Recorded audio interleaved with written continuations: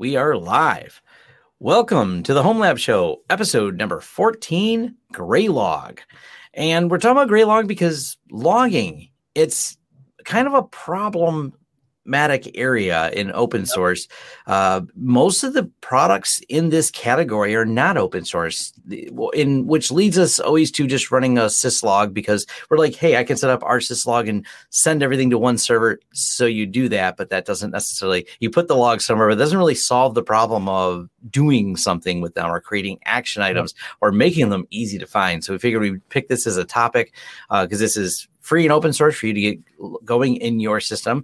It is a product that has a commercial backing. So yes, there is a paid version and paid support that can go for people that want to use this in the enterprise as well. So it's got dual purpose, but it's going to be a fun topic. And Jay's been looking at it. I've been using it and Jay's been looking at it as a product. So we figured this is a good time to address it. Before we do that, with a little housekeeping, this video literally is brought to you by Linode. Well, this podcast. And if you're downloaded this podcast at all, you've pulled it off one of the Linode servers that run the homelab.show website. And Jay's been a long time Linode user. And what do you think, Jay? We'll keep going with Linode? I think so. I love the interface. I've been using it for, maybe it's going on 3 years now. I always say 2, but at some point I have to stop saying 2 years as I switched everything over. It might even be 3 or 4. I lose track of time. I've been using it ever since that PenguCon that we went to. You were there too when they were showing, or they had a little stand, and they gave out the card so you can get a free credit. And I used it, and I'm like, oh, I like it. So literally everything on Learn Linux TV is on Linode. This podcast is on there too, as Tom mentioned. And I love their marketplace. They have a lot of one-click apps. They have all kinds of features, node balancers. You can upload your own images now. And another thing I've always liked about them, and even before they had an images feature properly, it was very easy to use DD and just take a local backup of your cloud server, which is awesome. And now you can upload that right up there and spin up a server with a custom image. So they have a lot of great features, and I like it quite a bit. Yeah, been a solid platform, a longtime user of Linode myself too, for lots of little projects that I've done on the channel over the years. And, it's a good solid system. So we do have an offer code for those of you that would like to get started with Linode. It'll be down in the links below. Also, you can run Graylog in Linode. That's one of the things me and Jay were talking about is where you run Graylog will be part of this conversation, but it's open source. There's not any licenses attached to it for the free version. Therefore, you can spin up an instance local and one in Linode. And we'll talk about why that might be a good idea, because you really want your log server close to wherever your servers are and wherever your workload is, because you do have to get all that data over to where it needs to be. Yep. And if you're lucky enough to have a static IP, they have a firewall feature in Linode now. So even if you do roll it out over there, you can basically make it only accessible by you in your local LAN, even though it's not in your LAN, which gives you the flexibility to control what's local and what's not. Yeah. The reason we're also, let's swing it back to logging. And one of the problems with logs is the promise that every salesperson pitches, the single pane of glass, the single source of truth, where you can learn about what's going on in your stack. This is the promise every logging company makes. And it can be done. There are products out there that do it, but it's also a challenge because you have to ingest all the different log formats and put them all in one place. Now, one of the real reasons this is important is because let's say I have a web server, then I have a series of VPN users that may log in, then I have a firewall, and with those different data sources, I want to be able to track when the user logged in, correlate that data against what they may have done on the web server, what changes they may have made, correlate that again with what they SSH'd into, and maybe look again at time frames and how frequently they log in, and then build triggers off of that. This is also where firewall logs become really important when you have a system breach where you need to reverse engineer how they got there. And unfortunately, this is one of those missing components that many companies that are breached have, is they don't have a good logging system. They just have to run around from computer to computer looking at the logs of each one to try to really determine what happened. This is where something like Graylog can come in, because it's not just able to pull in Linux logs, by the way. We can go way further than Linux logs. It'll ingest actually a massive list of formats. This is one of the things that we'll start with real quick. Is Jay's familiar with AWS? So among the inputs, as it referred to in Graylog, inputs are different ways to ingest the logs, is AWS Cloud Shell, AWS Flow Logs, AWS Kinesis, AWS General Logs, Beats.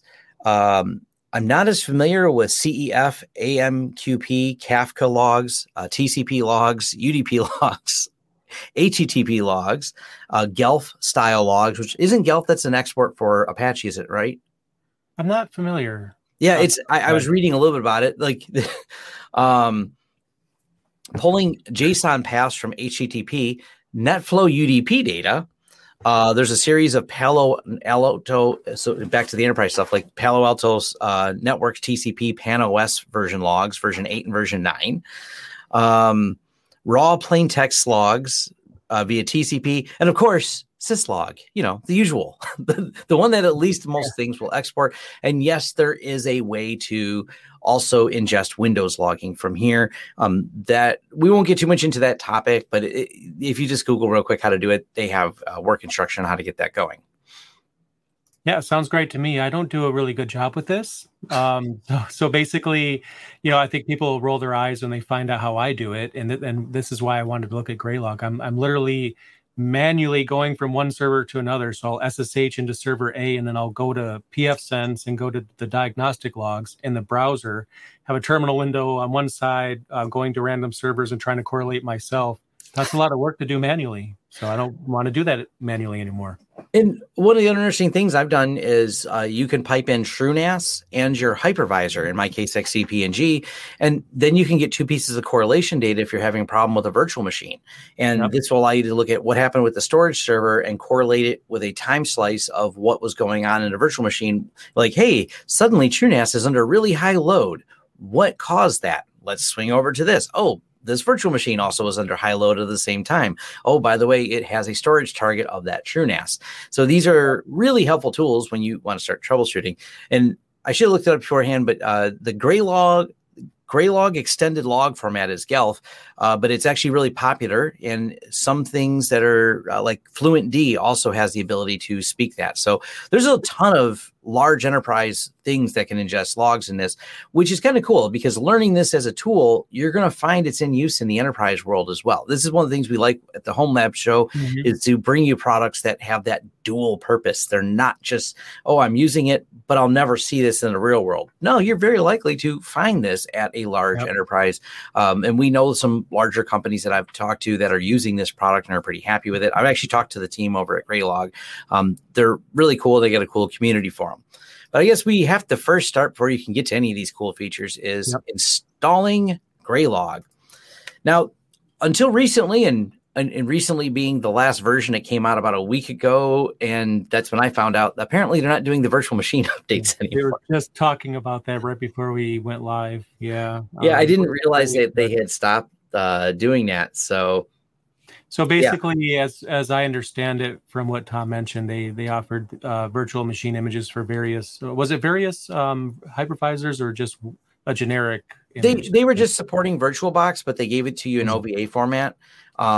This allowed you to import a lot of different things, support the open virtualization architecture, so you can import them into a lot of different platforms. It's pretty easy, though, to install. Matter of fact, they have installation for Ubuntu, Debian, CentOS. They also have Chef, Puppet, and Ansible, different playbooks and scripts set up. They have a Docker, so you can build it in Docker. You can deploy this in Amazon Web Services. So it's actually part of AWS. We probably should have looked before the show. It may even be available inside of Linode as a system. If not, I'm sure we can even talk with Linode and see if they can do that. It's actually not. I just looked, but usually anytime someone mentions that, it has a way of happening because they have the stack scripts. So I saw someone, I think it was Gardner from the one of my friends from YouTube that created the Jitsi version that they have up there that automatically installs that. So, anyone can do it, and it'll probably happen now that we mentioned it. It just takes one person. Hey, I can do that.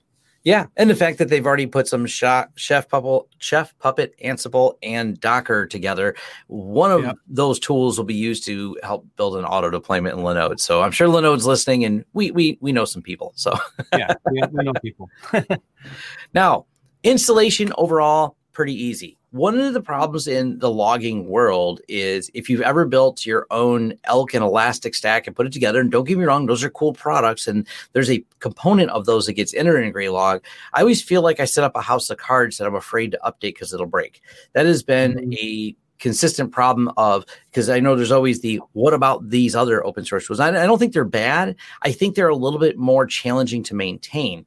Graylog gives you kind of an ecosystem where I don't mind because they do offer, I built mine in Debian, and you can load the Debian repositories on there. And I've had excellent luck with each of the updates doing exactly what I wanted it to do. It updated to the later version without destroying it. And all I had to do is, sometimes rebuild or make database changes based on changes that came down the stream. But that's the point. I'm not scared. I'm not in a panic attack to click apt-get update. That's one of the problems that I've seen a few people complain about is, the new version of this is out, but I know if I update it, things might break.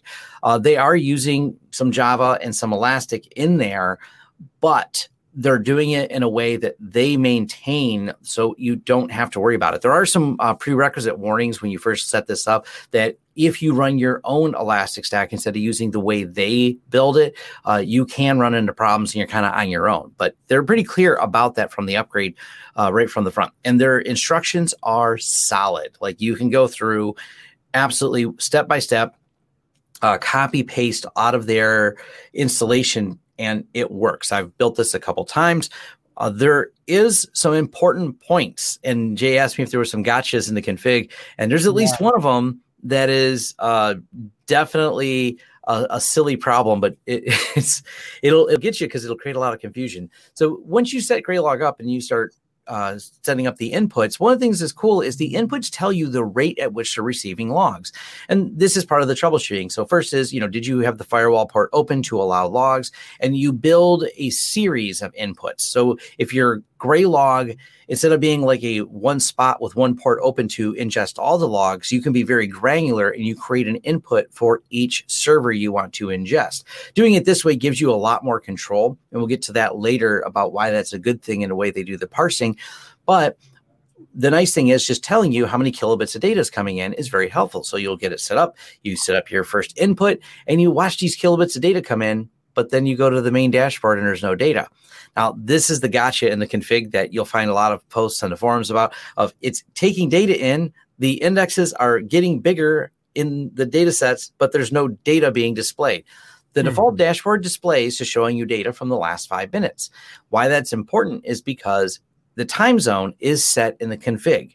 If your log server is in Eastern Standard Time like mine is, and you chose not to change it to Eastern Standard Time, it is very important that the log times line up, or it's not putting them in the same time zone. It may be putting them in the future or in the past, depending on your time zone, but that creates a lot of confusion because you'll actually see all these logs coming in and the system index is getting bigger, but you're looking for maybe 10 minutes and you hit the pull down and go, show me what happened in the last hour. Well, if it's 12 hours out of sync with you, you have to go for a full 24 hours and then you'll start seeing the logs.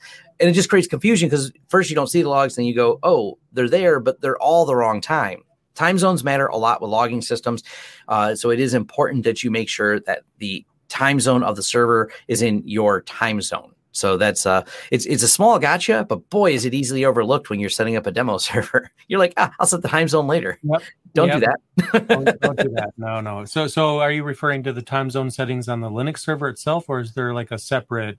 Both Linux server and in the config files. When you walk through the config, it's very well labeled. There is like a master server config for Graylog itself, where you can set a ton of different parameters. Once you're doing this, though, that's where you got little things like time zone that you just need to set. I can't remember. I think it says to set the time zone, but it's probably one of the easily skipped over things. And it had me stumped for longer than I almost want to admit why my log server wasn't working properly.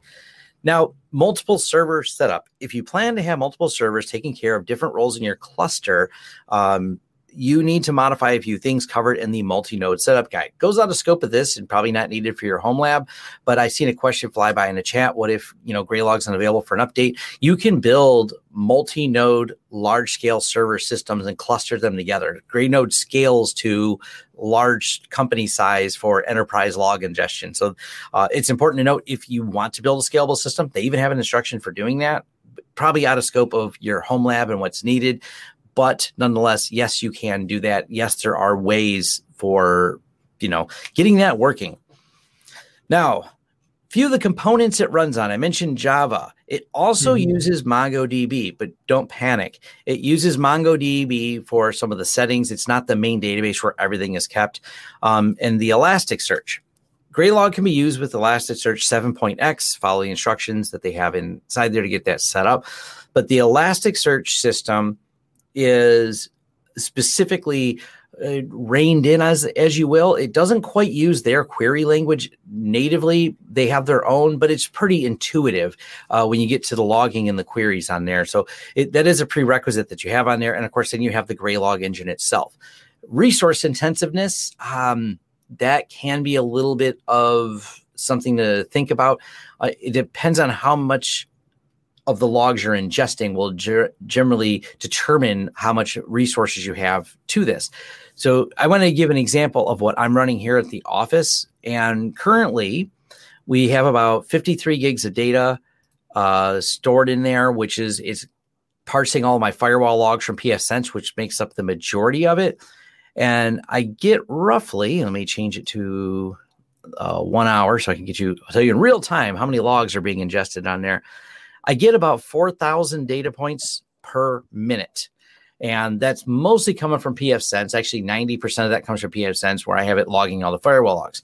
And even with a system like this, it's using about 4.5 or 5 gigs worth of memory to run. So if you start ingesting a lot of logs, you're going to have to scale the system accordingly. So if you look at it from that standpoint, like, ingesting firewall logs, yes, you're going to need to have a beefier server. If you want to run this to monitor your web servers, depending on how busy they are and depending on how many hits those particular servers get, you'll end up with, a much, much smaller scale. I also have my Unify system is piped into here as well. So Unify produces very, very small. I have 30 days of retention with all my Unify logs, which is all my switches and everything else, only accounts for about 600 megs of data over 30 days versus the 45 gigs that pfSense produces every 30 days.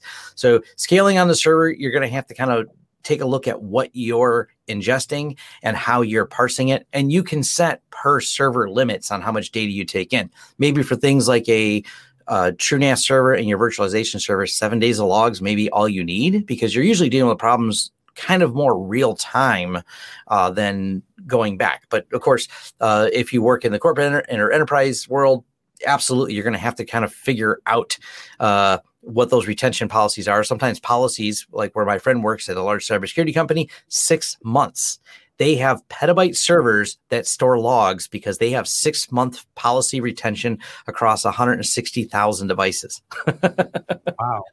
Yeah, he says they have they have just big data arrays that are just storage for logs. It's just like when the SolarWinds incident happened, I asked him if he was able to parse that. He goes, "We were able to answer the question for the last 6 months were we in the SolarWinds incident involved in any way, because they could reverse look up an IP address for 6 months that any server had talked to." I'm like, wow, they spend a lot of money on that. And this is why it's kind of an important aspect when you get to the corporate scale. And trust me, the majority of companies you talk to will not have that answer. They're like, we're able to keep 7 days worth of logs. Yeah, what's weird is that some companies don't even know what their retention requirements are. Like let that sink in for a minute. Like you like if I was working with a client and they want to set up a server like this, they would probably ask, or I would ask them how long to keep the logs for. And it's surprising how few people in the company know their own requirements, and they have to go find the person that wrote the policy and knows where the policy is. So if you are going to roll it out to a company, you should at least know what the requirements are there. But the value for home lab people, we don't have legal requirements as far as I've ever been made aware of. So we can have 1 day, 2 days, 3 days, 3 months, whatever we feel like. Yeah. And if you can afford more, great. But right away you'll run into the problem, even that's somewhat I do, is balancing out. I keep 30 days. I've thought about extending it a little further, but I'm going to have to up the resources I have dedicated, specifically the storage, to that server. Now, one thing, this is where there's a little bit of a gotcha, is active data versus archive data. That is a paid feature of Graylog, and one of those things that is kind of an upsell for the product. If you like to archive data off of there, and using it in an archive is nice because essentially it goes static. It's not part of the active database, but can be queried as needed and brought back in. That is one of the paid features that they offer if you want to buy the commercial version. I'll just mention that out there, as people may say, well, can't you just keep putting it somewhere, like compress it and stack it over here? That is one of the, so to speak, upsell features of it. Little bit of a balancing act, figuring out how much you actually need, but that is an option for people that use the enterprise version. Now, let's dive into log ingestion. As I mentioned, there's lots of different formats out there, so you'll have to make a determination of which one works for you. But we'll just say sysmon because that's your standard, or syslog. Your standard syslogs are what you're going to find most everything has an output for. The Unify system, the TrueNAS system, well, your Linux and BSD-based systems generally have no problem sending that data out. You also can pipe specific types of logs, like things out of Apache, on there. From there, they have the filtering system that brings them in. And that's where it gets pretty neat, because you build these, and I have them shared on my GitHub.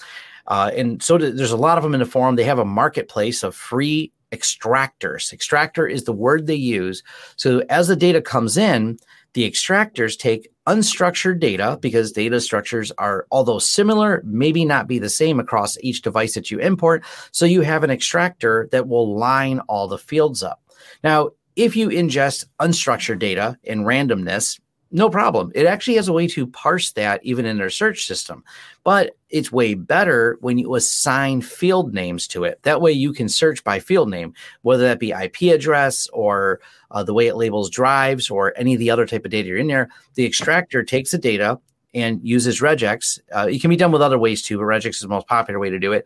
And you just define all the field, like in this position, because it's a lot of times just comma delimited, depending on how it's brought in, or space delimited. You say, based on this marker, this separator, put it into this category. This is really handy, especially with firewall logs, because it tells me the filter rule that firewall log was being processed. It tells me the inbound IP address, the outbound IP address, the NAT rule. If there was one, it'll tell me what the outside port was and what the inside port was. So, for example, in firewall rules, once the extractor parses all these, I can start filtering in the dashboard for certain IP addresses, find me this public IP, then pivot and say, show me everybody internally, the internal IPs that ever talk to this external IP address. This is why the structured data becomes so important on there when you're doing these extractors. And extractors they're done. I almost use the word plain English, but that depends whether or not you speak regex. So they are human parsable. Humans created them. They can be a bit tricky, but what I did myself, and I covered this because I have a full tutorial on Graylog as well, is taking these extractors, and I just downloaded somebody else's and modified what didn't work to add the extra field for what did work for what I needed. So it's daunting at first, depending on where your skill set is with regex. I wish I was better at regex. I need to just sit down, grab a book, and make a weekend of it and beat it back into myself. I think Jay's probably a lot better at it than me. I wouldn't make that assumption if I were you. I need to do exactly the same thing, actually. Yeah. If not, we will we'll have to call our friend whose license plate is said awk. I don't know if you know that's Phil's license plate. Know this person. That's Phil's license plate. What our friend I think thinks in regex, man. I've seen that. Yeah, I never knew he had that license plate. Interesting. Yes, I love that license plate. So, not that. And before someone says, "Hey, you're giving away details about him," there's pictures of it online already. So you don't get that license plate and not brag about it. So, yep. All right. Next thing is streams. This is kind of where I have in my video a breakdown. I wish, in matter of fact, I've actually talked to Graylog and says, can you guys build a chart of this? And I built one for my video. Basically, it's a flow chart to talk about how the data comes in. So first you create an input, you ingest the logs, you run it through the extractor to create a formatted data. Then you create the streams. Now, the stream is one more intermediary step that has alerts and rules that break down the data. Now, the alerts and rules are important because there's a lot of data coming in and you don't necessarily want to trigger on anything. So you want to make sure when you're building these, like, okay, where does this data go? Where should it land? And it can land in more than one spot. So you create a series of indexes for this to land on. So each one of these different indexes or sections of the database, essentially, one for pfSense, one for Unify, one for each one of your servers. You can put them all in one. It's just, trust me, way easier because your retention policies are set on a per index. You then want each stream to that index with perhaps different rule sets.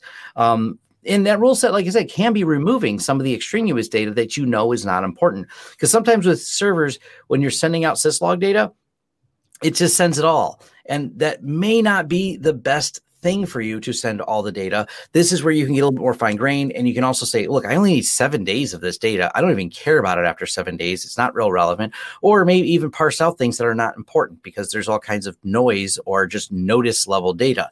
I mean, ideally, you go to the log server or whatever, setting the logs and turn notice data down. But I live in a real world where that isn't always possible. And some servers, Unify can be one of them. It creates a pretty decent amount of logs that are not always really helpful. So you just kind of say either you keep them or you don't, but you can, that's what these streams are for, is to kind of narrow that part down. But I have found it really helpful because what happens behind the scenes when your Wi-Fi is working is a good example of this. As you roam between devices and as things move around the network, there actually is a lot of handshake logs. There's the whole process of passing off, testing the RSSI or whatever parameters you have in your Wi-Fi and saying, does this device go over here? Did this device go over there? And actually, I found the log system to be very useful in that because we ran into a weird handshaking problem where devices wouldn't roam, and it was helpful to figure out what devices would give the error and what that error was and not have that lost in time, especially because when you can see when it happens frequently over a few days, it can be very helpful. But it also is a lot of logging data to be able to trust that. And it helped us determine, I can't remember if Wendell mentioned it on the show or before the show when we had him on. Remember how we saw about MAC addresses changing mid-flight? I think so. Yeah. As a matter of fact, I do remember that. Yeah. This is one of the things we were able to look for was we could see the IP address not changing, but the MAC address changing in the data set. And we're like, that's not supposed to happen. It didn't get reassigned, but that led to understanding why the handshake wasn't working. These are some of those little extraneous things that you start getting out of there. Now, let's talk about the alert system. I'm not the best at setting this up. They do have good documentation on it, but alerts are those trigger points. And this can lead further into something I haven't done yet, but I'm going to be working with their team that they've done a lot of tighter integration with.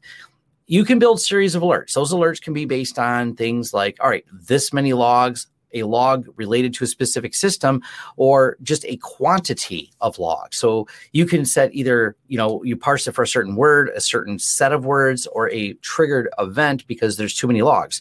Suddenly, someone's trying to log in with OpenVPN. Someone tried more than 3 times with a password. Okay, now we have a trigger, an actionable event, and then you can have it set to alert you. Where this goes a step further and where Graylog's extending capability, and if you go on their site, they talk about being essentially like a SIM tool, so a security and events monitoring. The ability they give you is to pull in other data, and let's say you have a list of known bad IP addresses or active threats.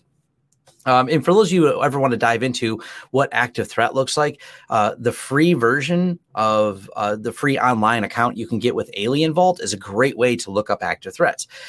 You can start pulling data like that in there. And what Alien Vault does, it'll create correlation data with free feeds. It'd say, these IP addresses are known command and control servers for some particular threat. Of course, you would love to know if a server in your office is talking to one of those command and control servers, because that means something bad is about to happen. These are what we refer to in the security world as indicators of compromise. Well, these are also things that there is the ability to, and granted, I'm speaking from something I have not built yet inside of Graylog, but this is something I'm really looking at doing. If Graylog going a step further, pulling in threat feeds and lists of IP addresses, and then alerting you if it finds that one of your systems has decided to start talking to those IP addresses. This is why I find it so important to have things like your firewall logs being ingested in there, because that gives you that piece of data that you're looking for to go, all right, this is going in there, and all of a sudden, I don't know why, but he started talking to this command and control server. And what you want historically is, how long has it been talking, so you can try to determine when it happened, because when it reaches one of those threat intelligence feeds, like the one I mentioned with Alien Vault, that's when Alien Vault found out about it.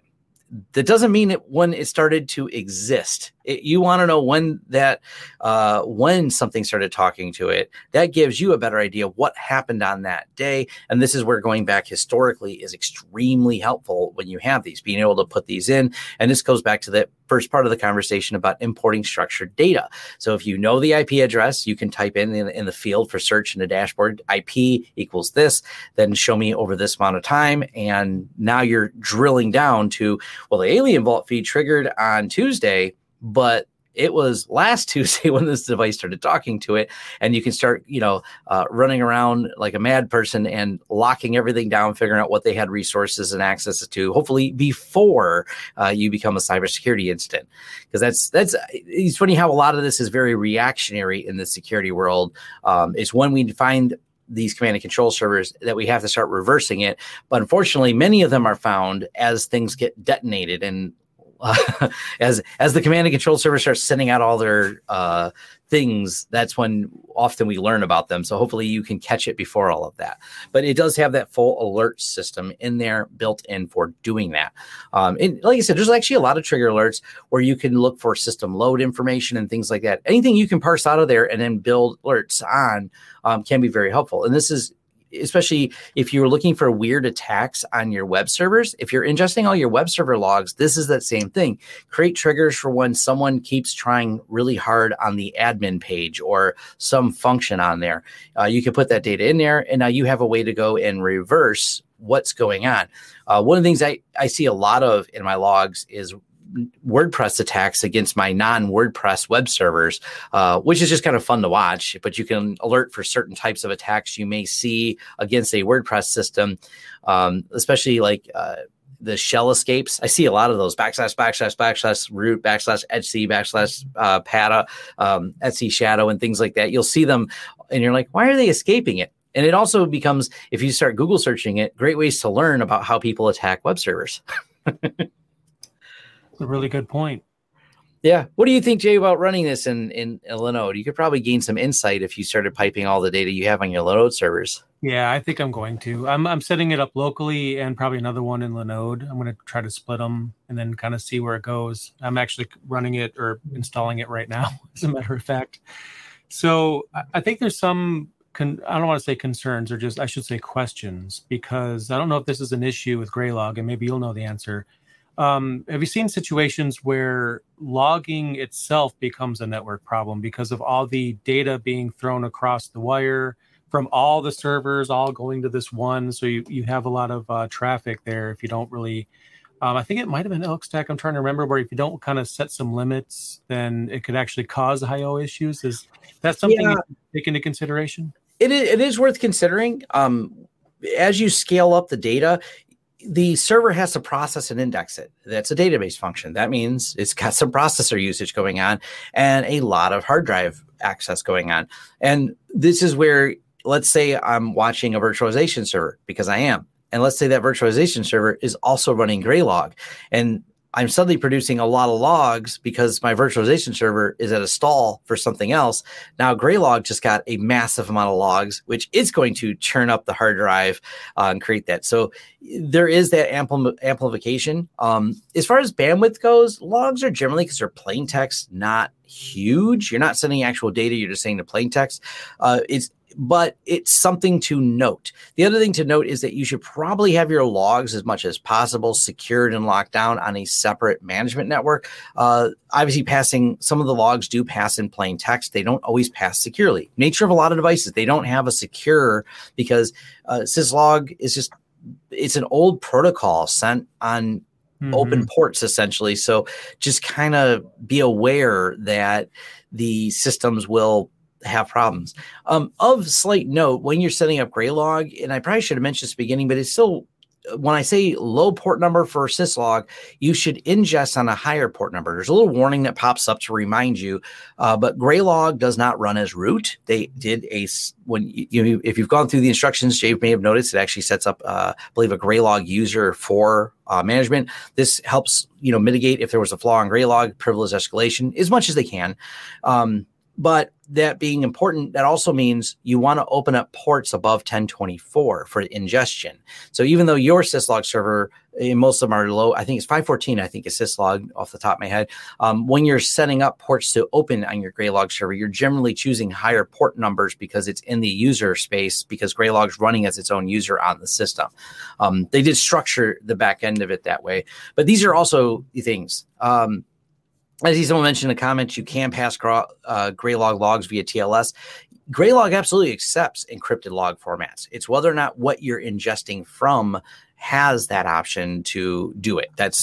It's less a problem with Graylog and more a problem on the other end of what you're sending. And unfortunately, if you're, especially printers and things like that, maybe you want a bunch of printer logs in there, and this could be important if you're dealing with, an enterprise environment. I'm sorry, those printers, we're lucky if we can get them support any type of secure protocol. We're just happy if the printers don't have Telnet enabled in 2021. We got a really low bar here, but printer logs could be something else that you want to look at and ingest them all and consolidate all your printers into one place. And that's going to be a use case which I would be amazed if printers sent things over TLS. Yeah, I would too. Printers are like the bane of the IT person's existence. Like every company I've ever worked for during every stage of my career, from entry level all the way up to administrator and beyond, printers and print servers have always been a nightmare to deal with. Yeah.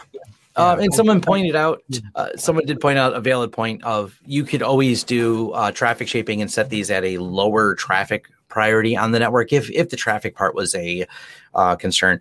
Generally networks are, with exceptions, of course, especially if this is working remotely, locally, you're going to have plenty of bandwidth, but the restrictions really start to come in is if I wanted to ingest logs from the web. Now, first, if I'm going to ingest them from the web back to my office here locally, in that circumstance, I'm really not going to want to do it via something that's done in clear text, for one. You may want to do that. Best ideas over a VPN, but of course, now you're talking about real restrictions of how much bandwidth you have and can allocate to it. But once again, I look at, if you're building something like a modern web server, you're going to tune your Apache logs or Nginx logs or HA proxy system to only really send you the data that's relevant. And those are modern systems that you can modify how the logs work. So you can fine tune it properly to get the right logging information, the actionable one, not all the noise. I mean, maybe you need to know all the requests, or maybe you don't need to know every line item request of everything someone hit. You want to know the connection they made, was it successful, certain transactions. You maybe want to know if the database reaches certain load levels, but you don't need to know every query. If you start sending every query down the pipe, you're going to create your own problems. Yep, totally agree. So what's your opinion on storage? Somebody asked about that in the live chat. So we have a couple different places we can put Graylog. We can install it, obviously, on the Linux server, or we can, locally or on Linode. But when it comes to the storage, I mean, already I'm thinking LVM for sure. If you're going to use block storage, you should always use LVM. You can expand it live. But beyond that, what are your opinions based on what you've seen when it comes to where it's best to store it, and also whether NFS is a good idea or a bad idea? Because you're building on a standard Linux platform, they do have documented Graylog where it saves its data. So and this is just good hygiene of when you're building a virtual machine, build a virtual machine and then create a mount where it mounts a data store. Maybe that data store either via NFS, SMB, however you want to mount it within that machine, and then mount it over, or even iSCSI. There's plenty of options here. That way you're separating the operating system drive, essentially, or where the operating system is stored and where the data is stored, because especially if you thinking maybe you're going to ingest a lot of logs, something like a share over at, in NFS will work if you properly set that up. What was the other one you used? Is it SSHFS? I do use SSHFS, but there's going to be some overhead there. I'm a huge fan of AutoFS. For example, well, that's with Plex, and all it is just an overlay on top of whatever you're using. You could use it with SSHFS, Samba, NFS, whatever. And, with NFS, you deal with locking issues sometimes and other miscellaneous challenges with NFS. I mean, it's an old technology. Yeah. It hasn't really aged all that well, but it works fine. But with AutoFS, it's not mounted until something tries to access it. So in the case of Plex, I have the movies on TrueNAS, and they're shared via NFS. The VM is like a 16 gigabyte VM. It's teensy. So if I was to LS the directory where the video files are supposed to be mounted, or Plex goes to check or scan the movie directory, AutoFS intervenes and says, oh, yeah, you're trying to check this directory. Let me go ahead and mount that for you. And it's so quick at doing that Plex, for example, won't even ever know that it was never or ever not mounted in the first place. So when you go to reboot it and everything, it times out after a few minutes if nothing accesses it. It just doesn't eliminate locking issues or other NFS challenges, but it makes it a heck of a lot easier to deal with. So already I'm thinking container, AutoFS, NFS, a container could be Docker or a container in Proxmox, a LexC container, for example. Those are some of the thoughts that I have off the top of my head with how to roll it out. Yeah, and even when you spin things up, it's about thinking about where the data part is stored. That's the big part. It's like the operating itself, and Graylog is not a huge product, but the results, the indexes that are being stored, that's the part. And when you break down and go through instructions, you'll see where it's putting those, and you should consider putting that on its own mount that is somewhere with expandable storage. This is one of those problems when people say, well, man, I need to expand my VM. I'm not sure how to do it. That's where you've added some complexity. If you just take the mount where the data is stored, because honestly, the VM from when I went from version 4 to version 4.1, Graylog did not get substantially bigger, but the retention policies are absolutely driving the size of that data, and the data sets are separate from the functional application running. So it's just general good design to separate those two out, and having it, on something like a TrueNAS system where, hey, if you ever upgrade your TrueNAS system, just point it right back at the NFS share. Make sure you copy all the files from the old system to the new system, and magic, we have more availability for that storage. And because it's a database application, this is where we can go way off topic if we wanted and dive into storage design on something like TrueNAS and building the most optimized data set for a database, which would mean setting lower block sizes usually because of the way the write commits work, and storage optimization. By the way, if you just search my channel for how to set up ZFS, I've actually dove into this topic, and I highly recommend checking out Level 1 Tech's Wendell, who was on the show a couple weeks ago. He's dove into this topic as well for optimizing ZFS. When you're dealing with database applications with lots of transactions, this is a popular use case for why you don't want to run this inside your VM, at scale. Home lab people, I don't think you're gonna have a problem, but if you are thinking about how to scale this up, it's a good skill to learn to have that run separate. It also makes it easier to back up, because backing up a virtual machine that's 50 plus gigs is harder than backing up a couple gigs of virtual machine and deciding how you want to back up the data. Now, you could back up the data, of course, once you have it on something like TrueNAS or a ZFS system with ZFS replication, once again, making your life easier. One thing I'm thinking about, and I'm going to try hard not to make this a storage discussion because that's a bottomless pit of a rabbit hole. But I think we could probably simplify it if you agree to you need something reasonably fast, or if you have multiple solutions and one is faster than the other, I would assume you want to choose a faster one. So, for example, my TrueNAS server is all spinning Rust. And even if I was to implement 10 gig, which, spoiler alert, Tom and I will be working on that. But before I get to that point, my local Proxmox server has an M2 SSD as its local storage, and it's a really good one too. So I would assume that a local, storage device on the Proxmox server directly would probably outperform that 10 gig to a TrueNAS unless it's splitting the writes across a bunch of disks. So keep in mind, whatever you have, that's faster. Yeah. So this is just an overall application design. As I've had people ask me about XCP and G2, why does it only store files this big? I'm like, if you're storing files bigger than that, you should be putting them on a storage server, not keep creating more VMs at some point.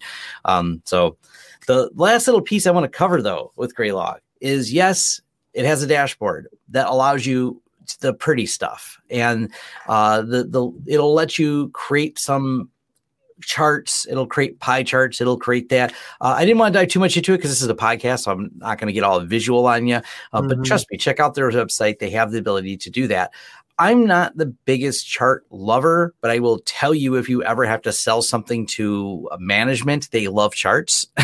And so, yes, there is the ability to put this together. They have some instructions on it. You can create, distribution charts so you can understand things and look at things over time with graphs. I think they do have their place. People get really excited about them, but at least that ability is there. And because this is all open source, you're able to access this. So if you wanted to set, a few people commented, and it's not something I've tried at all, but when I did the Graylog video, a lot of people said they loaded things in addition to Graylog, on top of Graylog, so they could access that data with something that produced even cooler looking charts. And I said, oh, cool. All the data is just stored in databases on an open source system. So you're able to pull that data back out and massage it in some other way and make it as pretty as you want. That's a part of the beauty of having an open source platform for all of this. I agree. I'm not really a graph person either, because I don't want to be that kind of IT manager, but there is one thing I really do like about graphs, and that's seeing trends, which can be helpful. Yes. So if you're looking at your disk and it's not, maybe it's 40% full, but every week it's gaining an additional 1 or 2%, you could try to predict at what point you're going to have to take action before it's like alerting that it's 80%, 90%. And then your CPU, if you, your server is getting more popular, or maybe you're hammering it more, you'll see the CPU kind of, slowly over time, its baseline usage is going to get up there gradually over time. So it just kind of gives you an idea, like when you might have to add another core, if it's a VM, or up the storage. So that way it's not like, oh, I got to deal with this right now because it decided to alert just a few minutes ago. Mm-hmm. Something I probably should mention, speaking of alerts, the inversion of an alert is true, and you're able to do this. What I mean by that is, a system, just because the system isn't sending logs doesn't mean there's a problem. Matter of fact, that can be the indicator of a problem. That system just quit sending me data. Oh, I'm sure it's fine. Yeah, that's a good point. I mean, if it's not sending something, it's like sometimes you have to watch the watcher, and everything's fine because I'm not getting alerts. Yeah, you're also not getting data either. And that's not something surprisingly that a lot of people, they don't really pay attention to the baseline of what is being used all the time.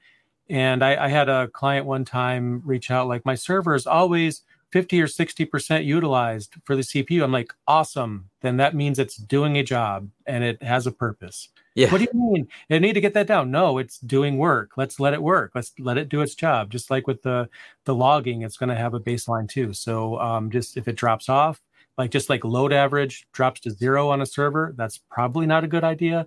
Logs actually drop to 0. That's even worse.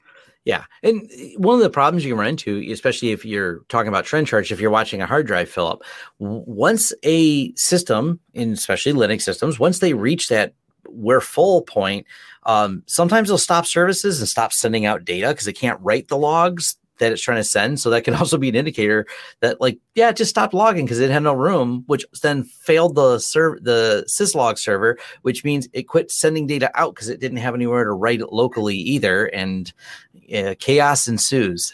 So I think what I'm hearing here is people need to check out your Graylog video and also your Zabbix video. So with the Zabbix, server, it can alert about the disk being full, so you don't have to discover that on, just because it stopped working. And then, of course, I don't think it was that long ago that you did the Graylog video, right? It's just a couple months ago. The Graylog one's pretty recent. Yeah. I covered Graylog 4. 4.1 is just a minor release, so it's not dramatically different in terms of the install base. They mostly just added it's kind of cool. It's a bunch of small enhancements. I've actually survived several version upgrades since then. They had a couple big updates to the 4. The feature updates really came in the 4.1, but it's updated perfectly fine. But there's not anything major that's changed that would change that video around. Eventually, I will do a 4.1 video because they updated the interface to make it, I think, a little bit more intuitive to use. One of the nice things is it's got a really nice autofill feature. So when you're typing, it's not like you have to understand everything. They have a little side list that comes up, and it reminds me of, some of your like a IDE environment where you start typing, it can autocomplete certain fields because it goes, oh yeah, this field is related to, you're asking for IP address, you're asking for an event ID, and start parsing it. And one of the things it does immediately visually now, it gives you really cool bars. That's one of the reasons I just clicked over on my dashboard to tell you how many logs I'm ingesting per minute. As soon as you just stretch it to all logs, it'll tell you how many logs came in per minute for that log or per second. Those little breakdowns are all in little sliders that I like that little intuitiveness to start understanding it. So it's instantly, even just while you're searching, giving you some of that trending information that you're looking for. Awesome. Well, we will leave links to all this, their documentation, like I said, which is thorough. They have all kinds of resources and community forums and all kinds of extractors for a wide range of devices, not just the ones we mentioned, but everything from Cisco equipment to you name the enterprise piece of equipment. There's log ingestion and extractor tools. They quite a bit there. And of course, all your usual things like Apache servers and stuff like that. So whether it be a hardware physical piece of equipment or some of the software servers, they have it. They do have an instruction on how to get logs out of Windows. Windows logging is its own animal.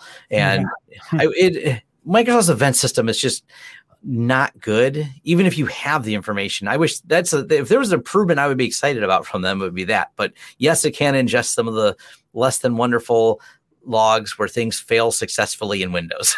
I will say, as a completely unrelated aside, what a lot of people don't realize is that Windows logs are amazing. Well, and the reason why I feel like that is because if you're buying a used computer from someone on Facebook Marketplace or whatever, you just go right into the logs and view the the warnings and the critical logs under system logs. And if there's memory issues, the disk is about to fail or something, you'll find out, and then you'll know they shouldn't buy that computer. So there's that too. It's a mixed bag for what Windows does and doesn't log, and it's probably a different topic. I don't know if it's one we'll dive into on the Home Lab show in the future or not, but we'll steer clear of that. But thank you everyone for joining us. And for those of you watching the live show, yes, this will be published as a podcast very soon. This episode will be probably available within the next 24 hours. So if you want to listen to it again, check out all the show notes, check out our sponsor, Linode, and thank you. Thank you very much.